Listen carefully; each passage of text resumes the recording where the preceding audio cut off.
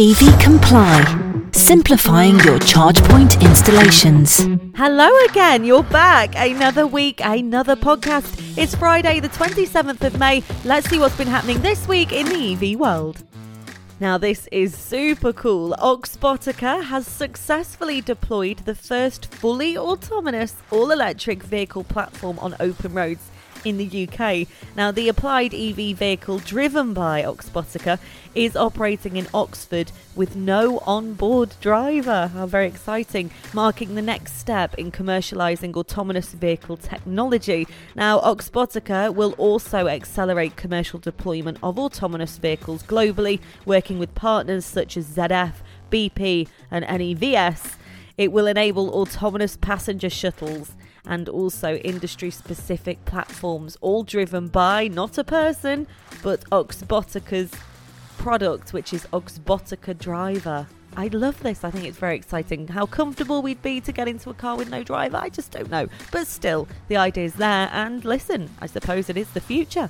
Also this week, keeping it futuristic, 3 years after launching the breakdown industry's first engine-powered emergency charge for electric cars, the RAC has begun rolling out a faster version so that its patrols can get electric car drivers moving again even more quickly. Now, the modern-day equivalent of a fuel can for electric cars, basically. It's the RAC EV Boost, we like the name, and it has been upgraded from 3.5 kilowatts to 5 kilowatts to increase the speed of charge for members who either run out of charge or encounter faulty charge points.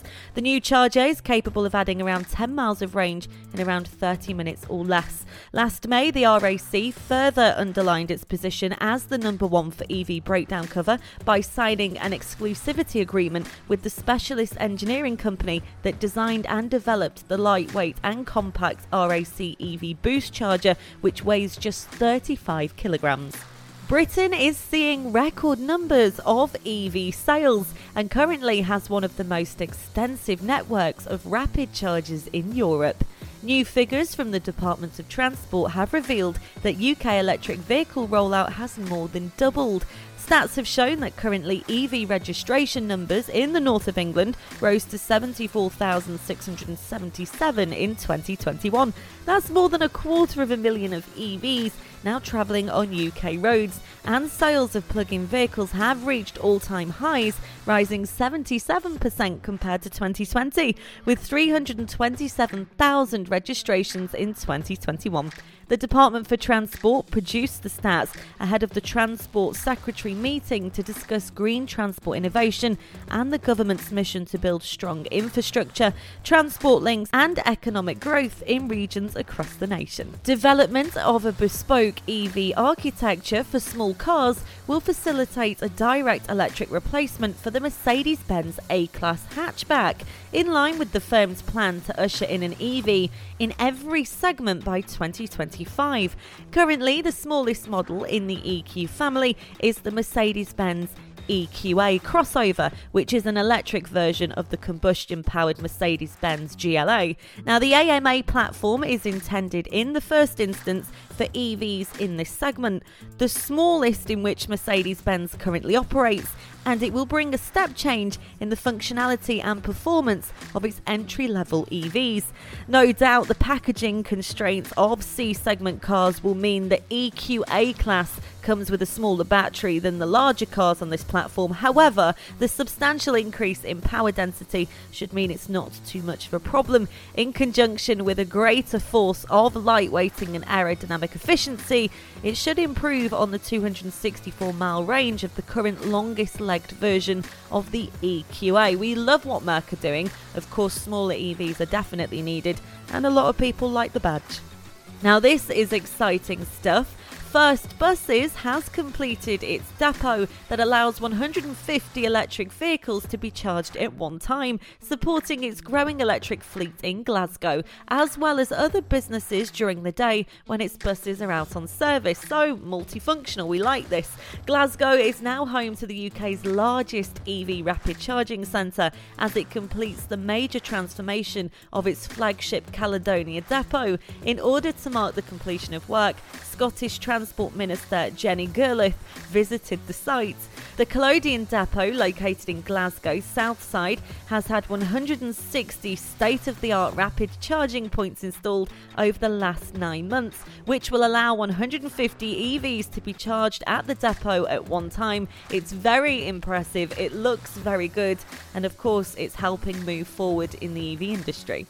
Now you need to know about this. There are substantial financial benefits for both employers and employees in the introduction of an electric company car scheme, particularly if it's offered via salary sacrifice. Now, the benefit in kind, or BIC tax, for EVs is currently just 2%, which is a powerful incentive for employees to switch to electric in comparison to petrol and diesel cars, where you could be looking at a BIC rate of over 30%. Offering employees EVs through a salary sacrifice scheme could also offer significant Class 1A national insurance savings, which is a double bonus. Now, businesses could typically save around £80 to £100 per employee per month. That's quite a big saving on each zero emissions vehicle on the scheme, whilst the employee also benefits from the lower NI contributions that I've just mentioned, making it an attractive option to both businesses and workers, and in addition to encouraging zero emission vehicles by using a salary sacrifice scheme, businesses can offset their carbon emissions, so definitely one to look into.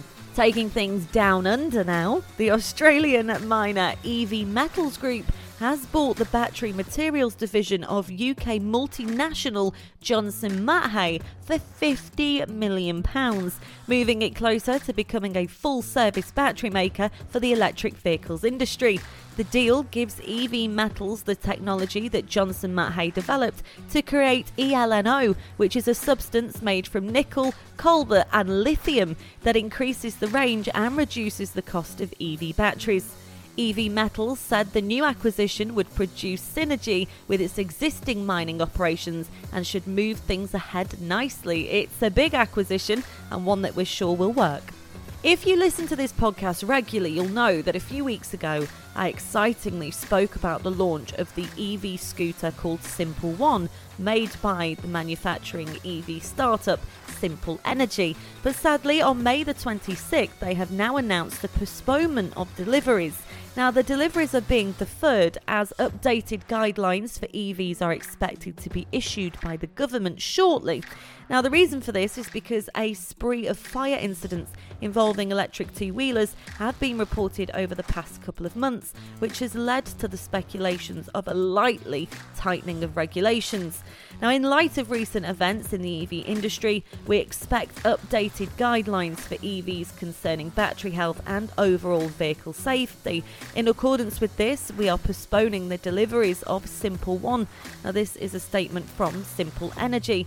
The test rides for Simple One, which is in the company's flagship scooter, will begin from July, and then we plan to get things back on the road. We wish them luck with that, but it's better to be safe than sorry, isn't it? A big statement this week. The Volkswagen chief has said the German car giant will overtake Tesla on electric vehicle sales by 2025. Now, we're yet to see what Elon thinks about this, but it really is poking the dragon, isn't it? Now, Herbert Diess said elevating supply chain issues would likely help create some momentum for the German auto giant over the coming months.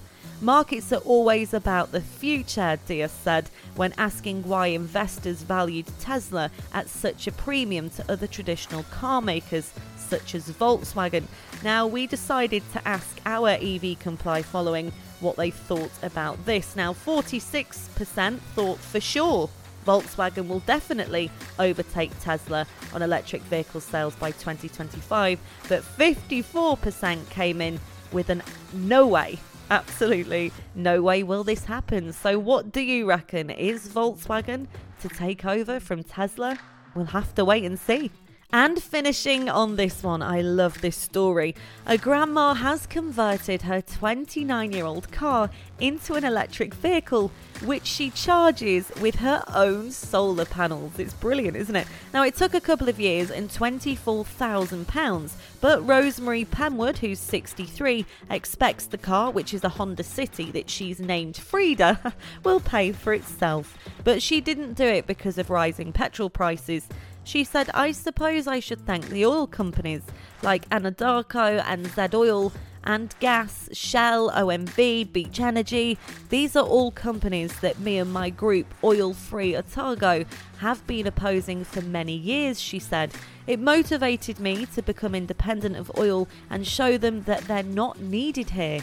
She is a renowned local activist, and she says she'd been told her whole life what she could and couldn't do, and a lot of people thought turning her car into an EV was madness, but she's quite proud of herself. And do you know what, Rosemary? We're proud of you too. You go, girl. There you go, another week of news in this rapidly moving industry, brought to you directly from EV Comply. Now, if you wish to appear on the podcast or have your business mentioned, then please do contact us. Go to ev-comply.com, click on pods and blogs, and enter our contact form. We would love to hear from you. I'll be back with you next Friday, and from everybody here at EV Comply, as ever, we hope you have a top weekend.